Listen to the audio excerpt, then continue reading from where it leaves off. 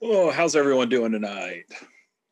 Yeah, I mean, obviously it's been a rainy week, so I'm a little soggy, but otherwise. Oh God, so much rain. I wish it would stop, but it's not going to. Do you guys want to switch? No, Snow Boy, you could stay buried up there. I already have a Nintendo Switch. I don't need one, thanks. I mean, I'll take the snow if you want to have the cold. It's so cold that they canceled school in Iowa for the cold because it's literally, hey, it's too cold. Your kid might die for being outside. Yeah. For 5 minutes.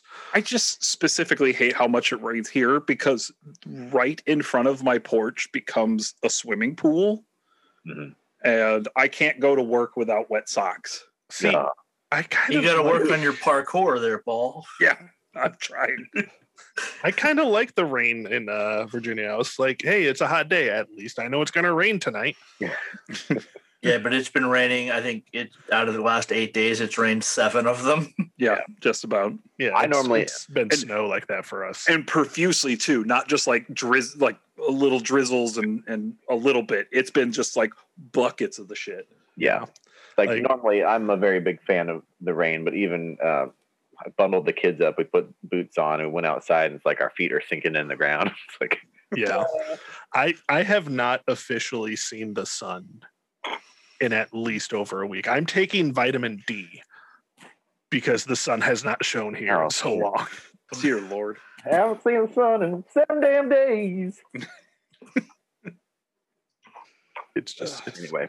Yeah. Well, talking about best picture today. I'll stop. Please. Thank you. I love you.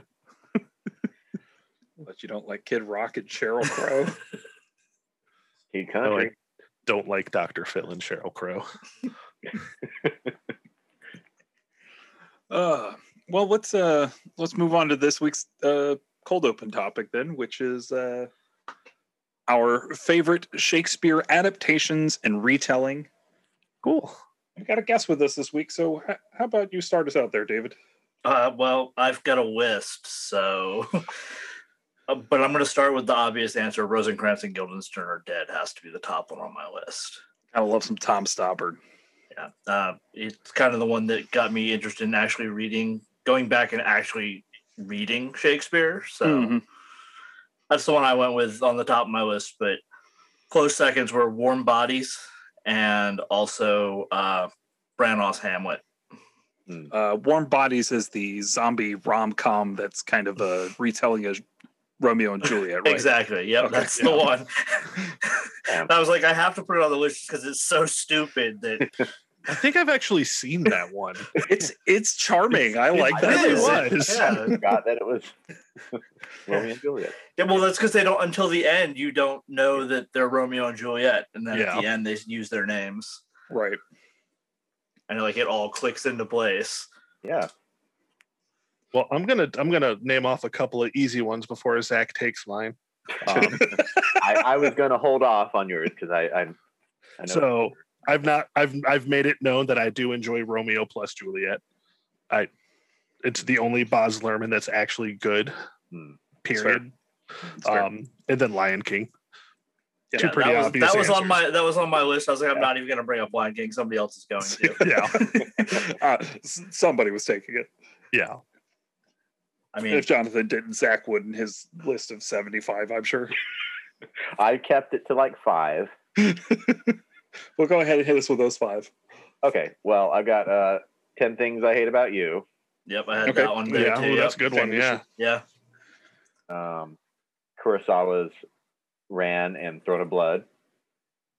Go ahead and take in mine. Well, that's because he can't take Jonathan's. Pretty much. Forbidden Planet, which is loosely based on The Tempest. Yeah. Okay. And I also have Branagh's Hamlet. And of course, there's one more on my list, which is Shakespeare in its original Klingon. Of course. Yeah, absolutely. Yeah.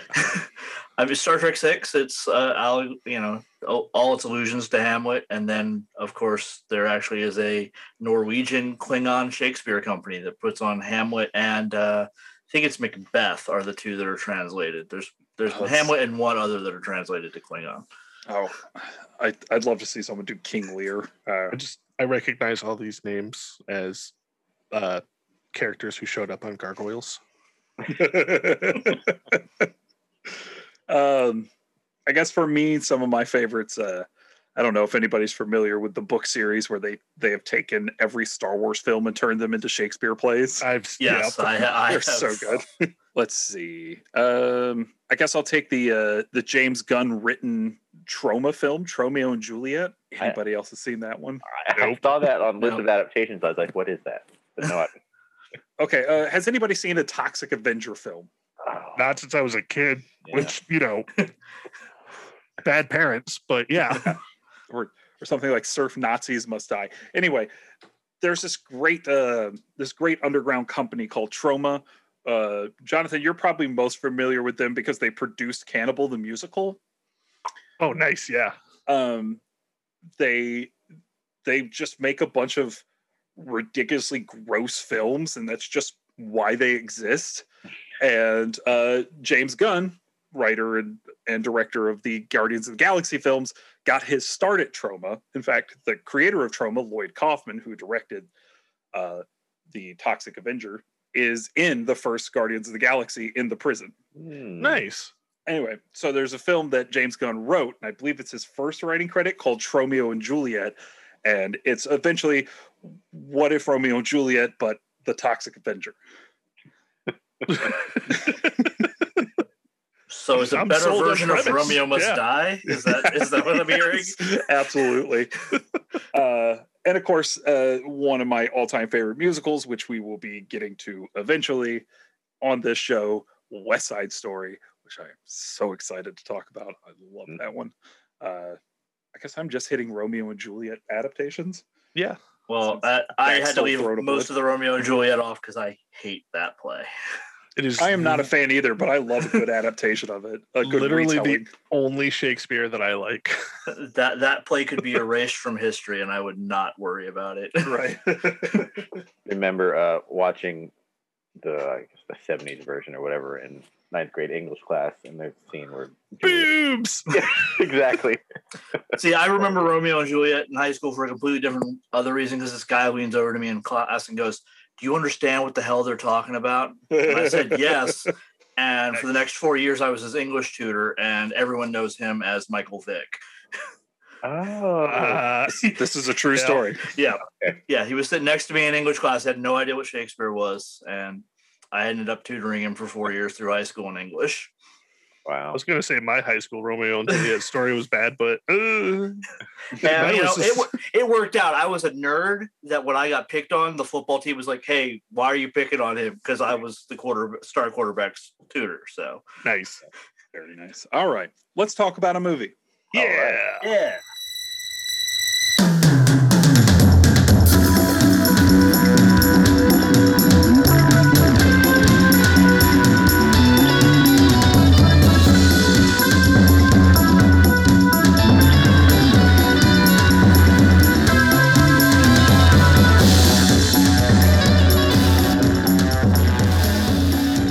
All you beautiful people out there in podcast land. My name is Paul Workman. I'm Jonathan Pierce.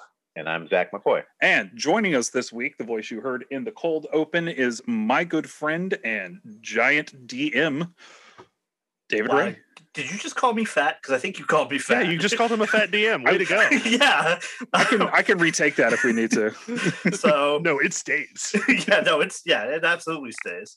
Matter of fact, that's going to be my new Twitter handle. Thank you. Giant DM. And mascot of the podcast, Zaphod Beeblebrox, has joined us. Oh, my God. Headless. Yeah, he is. Well, law of closure, you don't need the whole dog.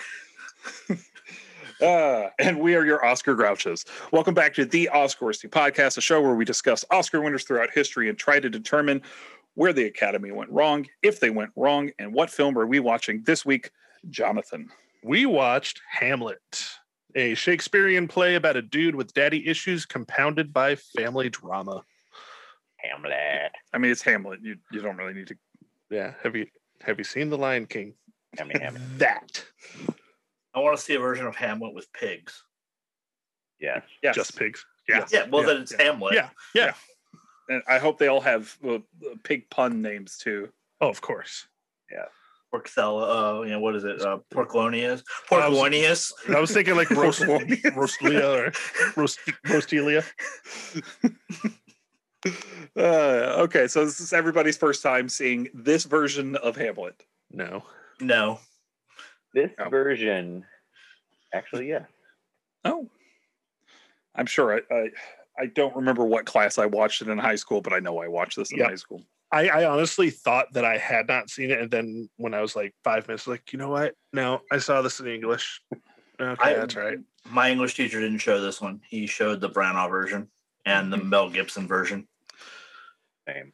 Yeah, I studied theater for 6 years of my life, and so I'm almost sure it was a theater class I watched this in. Okay, let's do an Oscar breakdown. Break it down. All right, so our 21st Oscars have been moved from the Chinese Grauman Theater to the Academy Theater in Hollywood, which was apparently a much smaller venue. And this happens because the studios decide that they are no longer backing the Oscars and they take their money out. Yeah. Bum, bum, bum. So now Academy President Gene Herschelt, a name that will become a running name later on, is furious. She keeps trying to remind the Academy that they stand the most to gain from being part of this, but the studios do not give in. And now the Academy, Motion Picture Arts and Sciences, is its own entity. Okay. So More money for them. Yep. So with all that in mind, this is a weird record-setting night at the Oscars in a bunch of different ways. I'm excited to hear about it. What are those ways?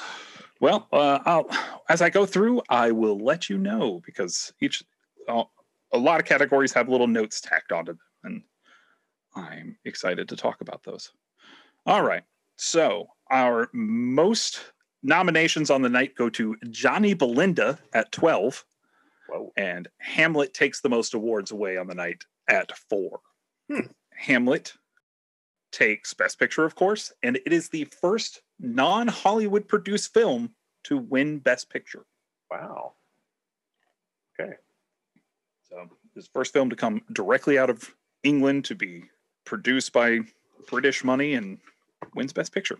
Wins Best Picture against Johnny Belinda, The Red Shoes, The Snake Pit, and The Treasure of the Sierra Madre. Speaking of Treasure Sierra Madre, John Huston wins Best Director for Treasure of Sierra Madre. Laurence Olivier loses.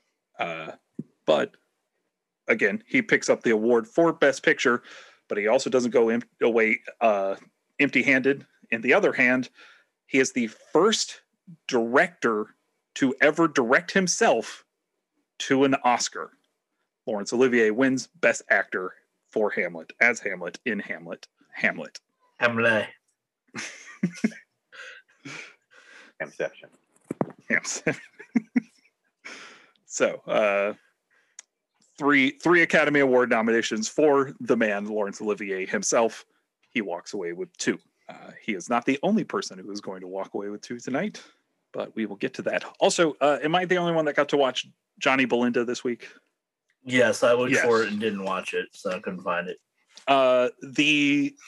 The main character, or the main male lead in that film, Dr. Robert Richardson, was played by star of All Quiet on the Western Front, Lou Ayres. Oh, very nice. Yeah, I saw his name on the cast list. I was very excited, and he got nominated for it too. Nice. All right. Jane Wyman wins Best Actress for Johnny Belinda. She is only the second actress in the history of the Academy to win an Academy Award while not speaking a single line. She plays a mute woman in the film. The only other one was in the silent era in the first Oscars. John Huston directs his father, Walter Huston, to an Oscar in Treasure of the Sierra Madre. They are the first father-child team to win Oscars for the same movie. I saw they had the same last name, and I was wondering that. That's awesome. They are both masters. Apparently Walter Huston told his son, one day you're going to go ahead and write your old man a movie, and that's exactly what he did. Excellent. That's sweet. Claire Trevor wins Best Supporting Actress for Key Largo, another film directed by John Huston. He is the first director to direct 2 actors to Oscars for separate films in 1 year. Damn. Very nice. Best Motion Picture Story, because we love our writing categories right now, goes to The Search. Best Screenplay goes to The Treasure of the Sierra Madre for John Huston. Terrific. The Huston family walks away with 3 Oscars on the night. Again, the first time that has happened. Very good. All right. Hey, wait a minute here. I completely missed the fact that we only have 2 writing categories: Best Motion Picture Story and Best Screenplay. Yes, they've done it. It's happening. It at least makes sense this year. Good. Best Documentary Feature goes to The Secret Land. Best Documentary Short Subject, wow, good job, goes to Toward Independence. That's distributed by the U.S. Army. Oh. Mm-hmm. So that hasn't gone away yet.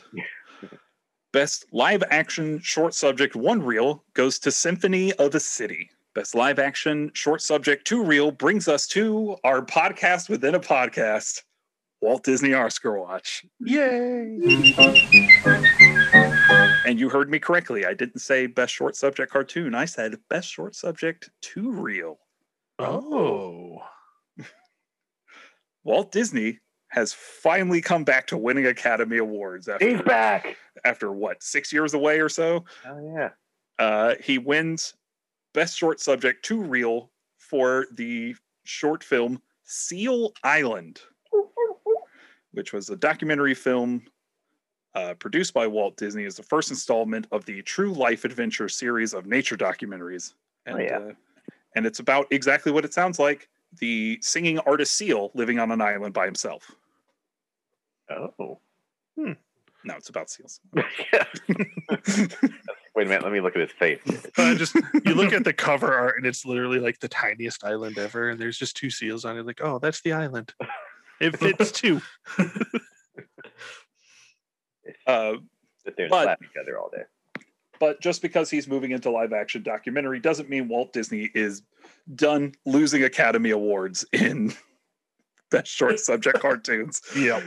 He picks up 2 nominations, one for T for 200 and one for Mickey and the Seal. Apparently he was really into seals in 1949. And oh my God. My brain just goes, wait, seals are what they thought were mermaids? I thought manatees were. Was it? I thought it was seals. It might be both. I could just imagine just Disney going, I'm going to fuck one of those. I was thinking I could club those. Hey. So he gets 2 nominations in the Best Short Subject Cartoons category and loses them both to Caitlin McCoy's favorite cartoon series, Tom and Jerry. Fred Quimby picks up his 5th Academy Award. Oh, they're cleaning up. I gotta wonder. So my Facebook has been just getting a ridiculous amount of ads for this Tom and Jerry movie that's coming out. Yeah, is she getting them as well? Oh, I don't know if she is. I'll have to ask, but I know I am. So. Oh, great! Now I know I'm going to get them. Great. Great. Thanks for that, guys. Thanks. Too, the one with Tom doing the kickflip and hitting the truck or whatever. Yeah. Awesome. Oh my gosh. Tom and Jerry in live action, but they're cartoons still. Yeah, of course. Yeah. Because and they're probably going to go on a road trip, because that's what you do when you bring cartoons into live action. You make them go on a road trip. You know, at least anime knows how to do an ichikai. American cartoons suck now. Yeah, it's fair. Yeah. All right. Best scoring of a dramatic or comedy picture. Best scoring of a dramatic or comedy picture. Okay, so they've moved. Goes to The Red Shoes, beating out Hamlet.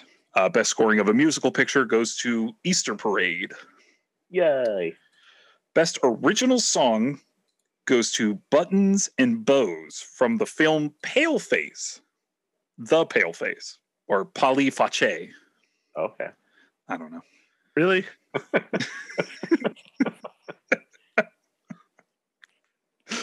Ghostface Killer won an Oscar. Well, 3-6 Mafia won an Oscar. Why not? Yeah. And it beats out one notable song. That song, the Woody Woodpecker song. Dude, that was way too good. I thought he sounded a little more like Krusty the Clown.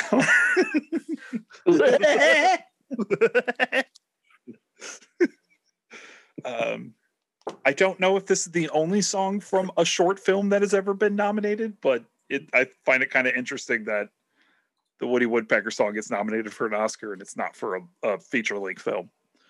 Yeah. All right. Best sound recording goes to The Snake Pit. Best art set direction black and white goes to Hamlet. Best art direction set decoration color goes to The Red Shoes, which very well deserved. Best cinematography black and white goes to The Naked City. Best cinematography color goes to Joan of Arc. Best costume design goes to Hamlet. So that's its 4 Academy Awards there. Very good cod pieces. All the cod pieces. Very pronounced. Best costume design color goes to Joan of Arc. Best film editing goes to The Naked City. The winner of this Academy Award is named Paul Weatherwax. Wow. What a name. So, I know names used to be based on profession. So was this guy's job just like getting on ships and just weathering the wood? Good question. Best special effects goes to Portrait of Genie. Portrait of Genie? Of Genie. Ginny? Ginny. Ginny. Yes. Portrait of Jedi. Jedi. Academy Honorary Awards. One goes to Sid Grauman, master showman who raised the standard of exhibition of motion pictures. One goes to Adolf Zucker, a man who has been called the father of the feature film in America for his services to the industry over a period of 40 years. One goes to Walter Wagner for distinguished service to the industry in adding to its moral stature in the world community by his production of the picture Joan of Arc. All right. Best foreign language feature goes to Monsieur Vincent, which is not about Vincent van Gogh. The Academy Juvenile Award goes to Ivan Jandl, probably, because he's from Czechoslovakia. And he won that for The Search. And finally, our Irvin G. Thalberg Memorial Award goes to Jerry Wald, who in 1949 directed, are you ready for this? Finally an overachiever again. Flamingo Road, Task Force, no, that's 1949, 48. That sounded like the same thing together, like Flamingo Road Task Force. So Flamingo Road Task Force. Let's not give Hollywood any ideas. Oh, I've already started writing it in my head. Okay, so his 1949 was busier than his 1948, but his 1948 included Key Largo, Johnny Belinda, and To the Victor. So 2 really good films, and one I'm not familiar with. So it must not be good. Oh, and Laurence Olivier, when winning his Academy Awards, is married to Vivian Lee, making them the first husband and wife team to win Academy Awards for acting. Oh, yeah. And he did not show up to the Oscar ceremony because he was busy being in a play with Vivian Lee. Okay. So that's our awards breakdown. Nice. Who hosted? Paul Douglas hosts, which is great because that is my name and my father's name. Yeah. Just so everybody knows that. So I make it easier for you to steal my identity. I was about to say, do we want to give your mother's maiden name while we're out there? Mm-hmm. My social security number is 1, 5, 2, 5, 3. All right. So this is not in the National Film Registry because it is a British film. So it will not go into the American Nanny Boo Boo Film Registry. Yeah. But if you would like to tell me what year you think it should have been added to the National Film Registry, feel free. No takers. I'm okay with it. No, I don't think it deserves to be in the film registry. As far as Hamlet adaptations go, I don't think it holds up as well as some of the others. Yeah. Well, we will find out later on down the road if anybody does get one in. But that being said, from 1948, the films that do get into the National Film Registry are The Greatest Film of All Time, Abbott and Costello Meet Frankenstein. Nice. Excellent. Force of Evil, In the Street, a documentary short subject, Letter from an Unknown Woman, Louisiana Story, The Naked City, Red River, and The Treasure of the Sierra Madre. Both Red River and Treasure of the Sierra Madre go in 1990, so they are second class. Yeah. So that's that. All right. Well, Red Shoes, is that also British? Yes, Red Shoes was also British, but should have gone to the National Film Registry if it was an American film. Yeah. So since I was doing my homework, one of the things I came across that I thought was interesting was this is according to what I could find was it's the only Shakespeare play to actually have won Best Picture. Not the first one, the only one to be nominated, but it's the only one that's won. Yes, that is correct. The first one to get nominated, I believe, is like a 1936 version of Romeo and Juliet. Yeah. And I don't believe it's the last like straight adaptation, not retelling or retooling or anything like that. Because again, West Side Story wins in 1961. So fair enough. All right, so let's go ahead and talk about this movie. Let's. Hot take here. I don't like Shakespeare. I find his dialogue way too like the way that it's acted is so quickly rapid back and forth, and the necessity to have something said after every time somebody says something annoys the absolute crap out of me. I understand why he does it. It's that what is it? I still don't understand iambic pentameter, but I don't even know if I'm saying it right. Iambic pentameter. Yeah. I just don't like Shakespeare. I like Romeo and Juliet, and that's the one that everybody hates. I don't like any other Gundam except Gundam G, and that's the one everybody hates. I just next he's gonna say he likes Dragon Ball Evolution, and everyone hates you. it. Shut your dirty whore mouth. No, I don't like Shakespeare. And it's not that I don't get it. It's just more of the why is this the way it's being shown. In order for me to understand the story of what's going on, I have to understand the context of everything. And it bugs the absolute crap out of me. And I feel like a dumb talking about it. I really do. I feel like you just don't get it. And that's what bothers me the most is because you're like, well, Shakespeare's the greatest writer of all time. It's like, you're just coming off as a pretentious douche. And no, because you can act 7 different book series out there that explain it. It's just, I get it. I understand why. I'm not saying Shakespeare is bad. I'm saying I don't like Shakespeare, and I don't understand why people do. I'm lukewarm on most of Shakespeare's stuff. His tragedies are not my favorite plays. I prefer his comedies. I think they're like Twelfth Night is, I think that's the name of it. Mm-hmm. I enjoy that. But the thing is, if you look at the story as a whole, are really good stories. I think the story of Hamlet is a really good story.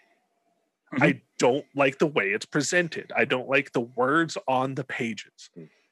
Yeah, well, I have issues with it too. I love Hamlet. It's my favorite play, but there's actually a scene, and it's in the movie where Polonius is talking, and he's like, "I'll be brief," but he talks for like 3 minutes to say, "I'll be brief." Yeah, that's because Polonius is known to go on for like 15 to 20 minutes at a time.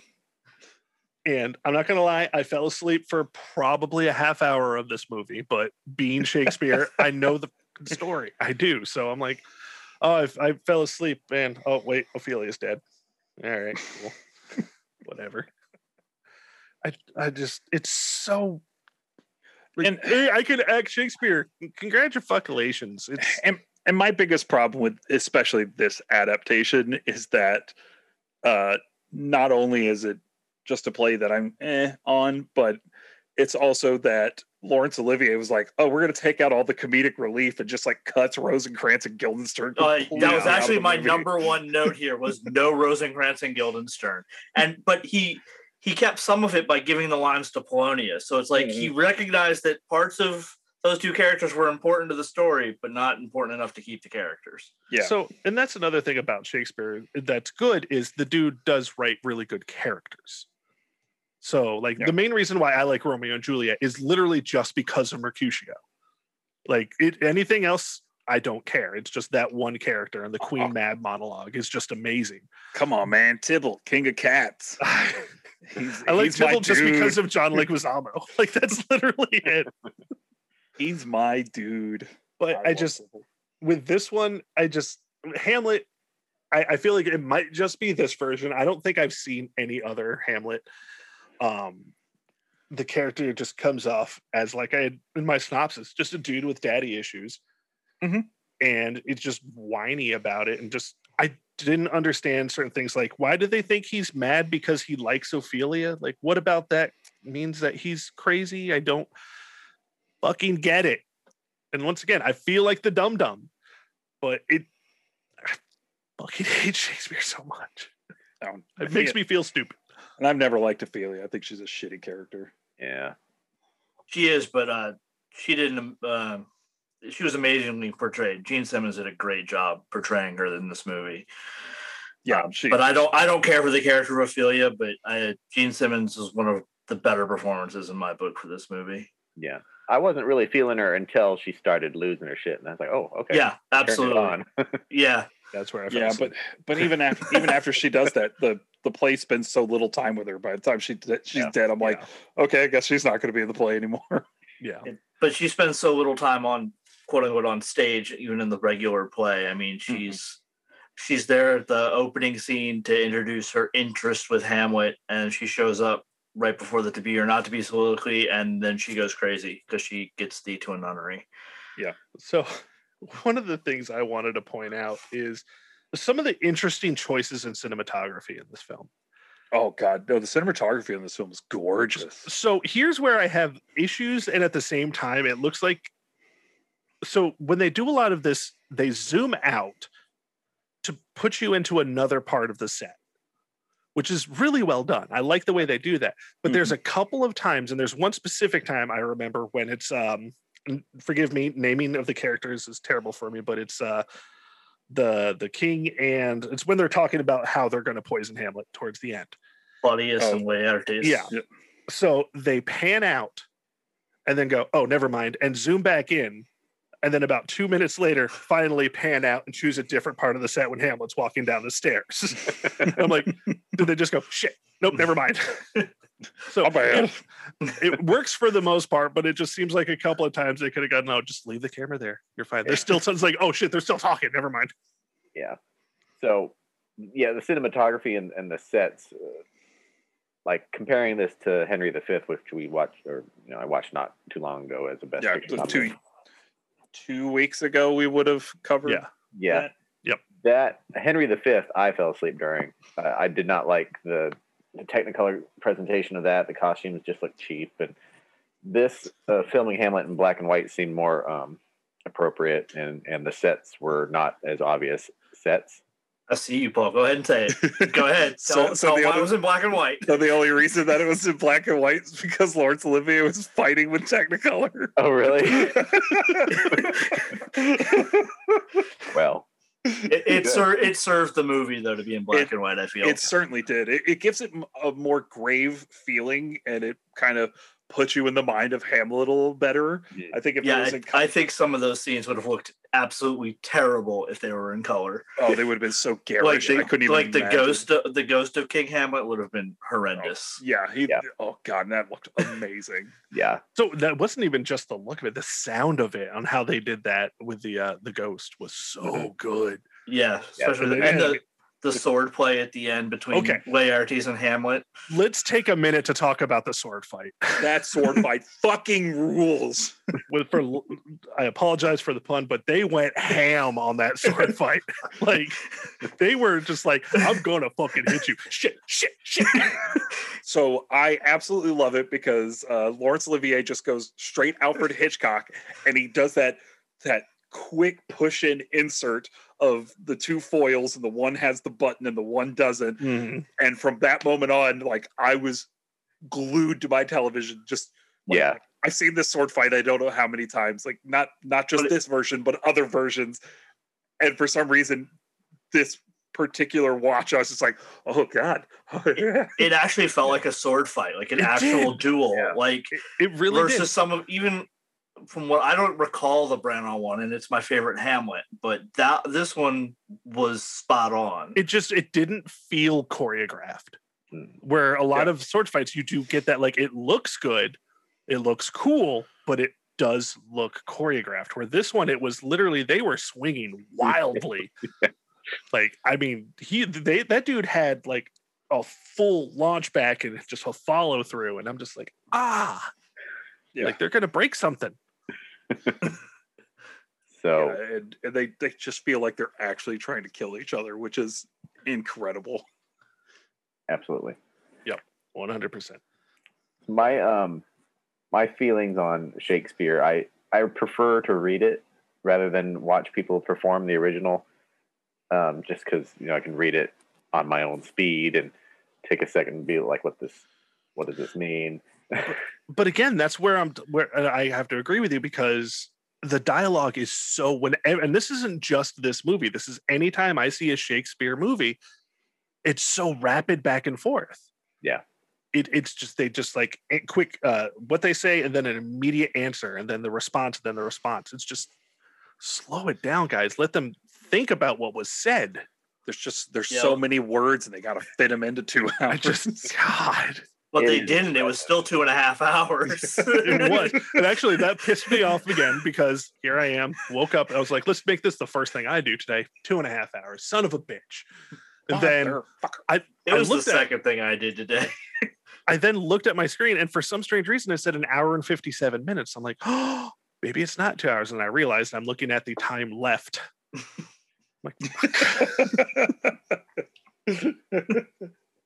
The longer ones lately, I've been watching in 2 parts. So I watched like the first half on Tuesday and the finished on Wednesday. Yeah, you could have watched it in the 3 acts. I was under the assumption that I'd be able to wake up and watch this movie, and I was wrong. I was like, hey, if I just woke up, I can't fall asleep. And I was like, oh, look, my daughter's awake. I guess I should put this down for now. But yeah, I want to like movies like this, but I'm okay with being called a filthy casual and not liking Shakespeare. I was never a theater kid, even though I kind of wanted to be, but I am a theater kid, and I had 2 theater teachers who didn't really push Shakespeare that much, and they tried everything they could to not make us put on Shakespeare. Mm. So it kind of informed my opinion some, but at the same time, I don't know. I've had never really got into it. A couple of English teachers that really push Shakespeare, and I'm just like, no. Can I just read Beowulf again? I would definitely recommend, at least for you, Jonathan, to see the Kurosawa inspired, at least. Oh, sure. Oh, the Kurosawa stuff is amazing. I'll watch Kurosawa all the time. Did he ever make a bad film? I'm curious. Not that I've seen, but I've not seen everything he made. So maybe very, very early in his career. I don't know. I think Kurosawa was in our March Madness last year. Yeah, he sure was. So I think he got pretty far. From what I remember, he made at least a couple of rounds. So I noticed, maybe Paul has notes about a couple of small roles by some lovely people. Of course I do. So I'll let you say who they are. So we get a couple of Star Wars vets, 2 doctors. One not official, of course. So the play that they do inside the play, the king in that is Patrick Troughton, who was the 2nd Doctor. Nice. And now I'm having Jonathan's problem where I can't remember character names. The Osric was Peter Cushing, who, of course, most people will know as Grand Moff Tarkin. Yeah. And if you're a big enough Doctor Who nerd, you will know him as the unofficial Doctor from the film Doctor Who and the Daleks, which is a film based on the Doctor Who serials in which the Daleks were introduced, written by Terry Nation. And the character that Peter Cushing plays is named Doctor Who. Nice. He is not the Doctor. He is Doctor Who. Nice. There's a sequel to that one too, where they go into the future and the Daleks have taken over the Earth. It's interesting. And speaking of shaking spears, Christopher Lee plays a spear guard in one part. Like but uncredited. Yeah, uncredited and kind of just in the movie. So yeah, just a lot of fun little parts of great actors who would go on to be amazing. Yeah. Though I think Peter Cushing was really good in this movie. Yeah, I didn't realize it was him as I was watching him. I was like, holy crap. That's not the type of thing I'd seen him in. Yeah, that's for sure. So those are fun little things. Nice. Well, any other notes, gentlemen, on this film? I really do appreciate Hamlet. It's got so many good lines, so many clever lines, but like I said, watching it in a film adaptation is not my favorite thing. It's not bad. Yeah, I think my biggest problem with watching play adaptations of Shakespeare is they always make them feel like it is a play on film, not a film of the play. And yeah, I understand why they want to do it that way, but at the same time, I think it hurts the story itself. Yeah. And while this version is very visually striking, and it was actually quite appealing to my eyes, I enjoyed looking at this movie. Laurence Olivier eats a lot of the scenery and has the worst haircut known to man in this film. Oh my fucking god, the haircut in this movie. It's bad. Henry V was bad too, though. It's looked like I rolled up condom. I mean, that was a hairstyle, though, I guess. So. I was like, dude, go look at your goddamn haircut in Wuthering Heights, and get that person to do your hair. God damn, it was hideous. He looks like when Ben Stiller does Simple Jack in Tropic Thunder. Oh god. Like bleach blonde, slicked down hair or something. Yeah. Oh, it is. Every time I saw was watching it, I kept thinking who decided that hairstyle was the right call for this? That person needs to be put in jail. The thing is, it's so many people it went through and everybody agreed with it. So I mean, just couldn't be bothered. And Laurence Olivier is the writer, the director, the star, the producer. So I guess if he's like, I brought this wig, it's what I'm wearing. Are you going to say no? All right, Larry. Do it, I guess. Yeah. But I mean, look at his hairstyle. What was it in Rebecca? Wasn't he in Rebecca? I mean, it was better than that too. I mean, just use that hairstyle again. You'll be fine. Just something. Any other movie I've seen you in. Literally any other one. All right, guys. Well, let's go ahead and get into our worsty judgments.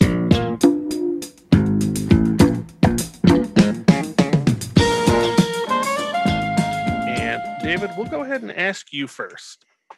Does this movie deserve Best Picture?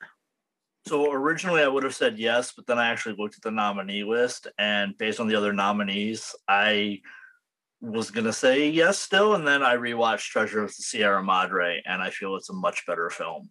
I think it's got more subtext to it than even Shakespeare tries to put into Hamlet, and so I think it's a better movie. All right. Zach? Yeah, well, no, it didn't deserve Best Picture because there's at least two other movies that I watched this week that I liked a lot better, and that would be Treasure of the Sierra Madre, which is practically a perfect movie. There's a couple things that maybe I would change, but it's so good. And I just finished watching The Red Shoes today, which was also, frankly, it made me very aroused.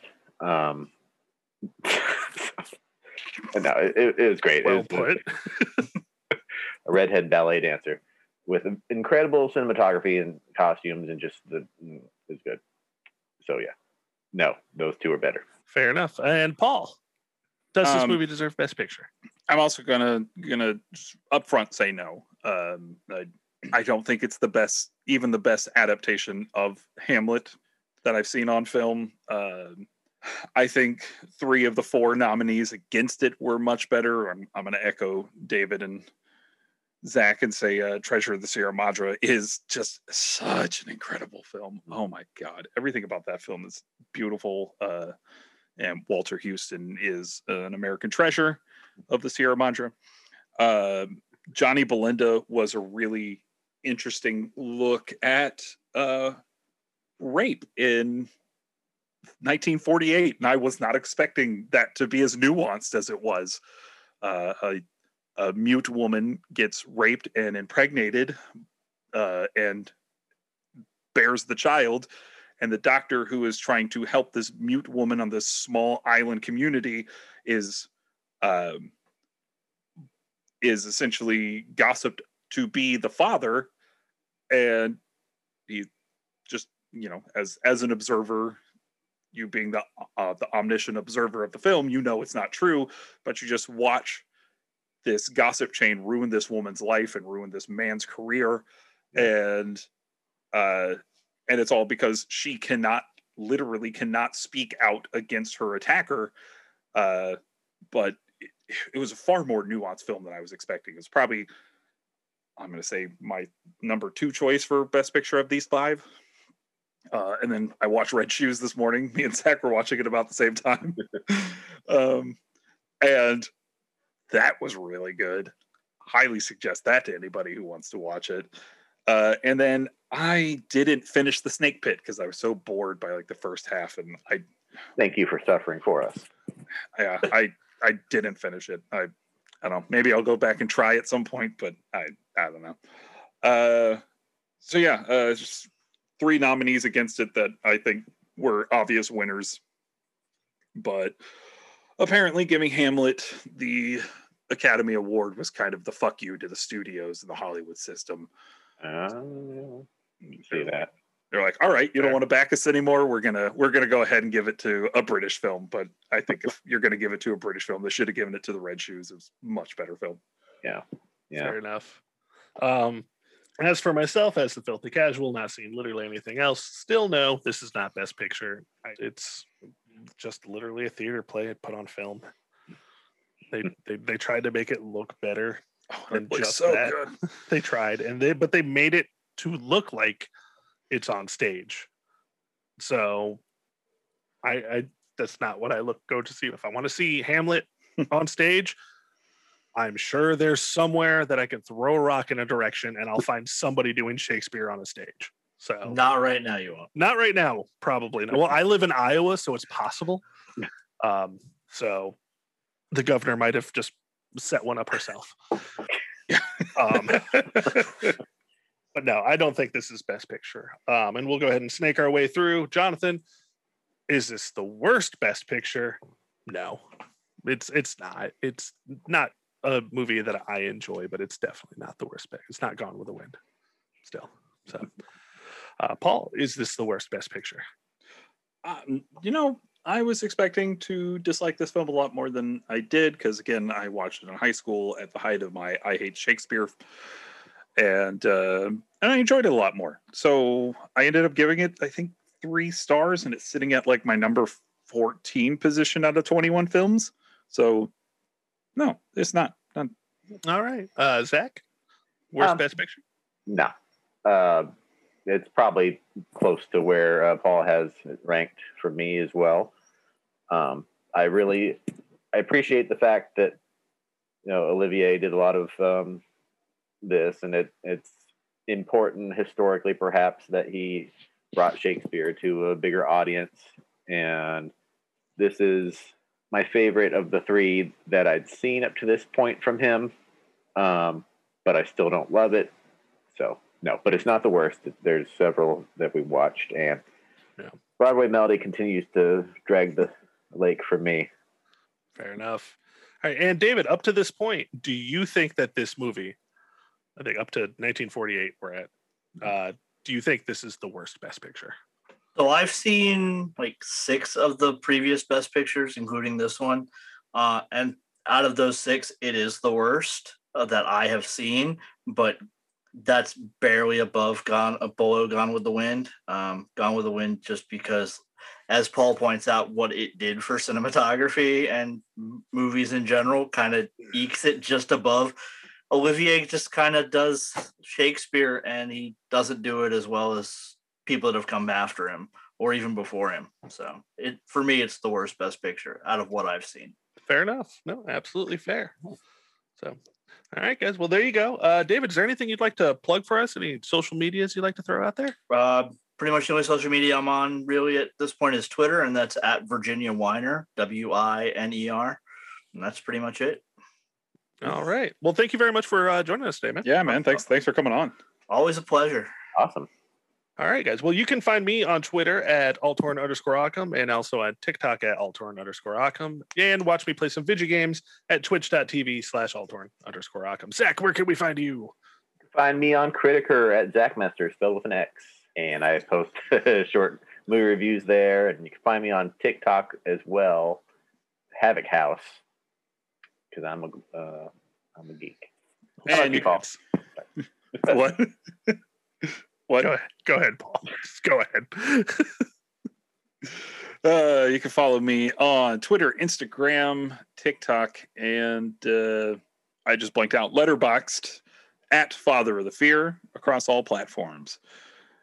And what are we watching next week, Zach? Next week, we are watching All the King's Men, which you can rent on Amazon, Google, iTunes, Vudu, or YouTube. Excellent. All right. We would like to thank Trav from our sister podcast, Leveling Up with Benjamin Banks, for producing our show. We would like to thank Chad Ramsey for our most excellent theme song. Once again, we would like to thank David for stopping by and discussing Hamlet with us. Yay, David. You can follow the show on Twitter at OscarWorstyPod, where right now you can vote in polls to decide what we watch on July 4th weekend for Big Willie Weekend. Big Willie Weekend! So that's going to be running through most of the rest of the month. So please show up, vote on Twitter. We really appreciate it. And we'll be trying to push that as much as possible. You can also follow us on Facebook at the Oscar Worsley Podcast. Don't forget to subscribe to the podcast and leave us a nice review on Apple Podcasts or Stitcher. 5 stars. We like 5 stars. Make it rain. It really helps us to be seen in the almighty algorithm.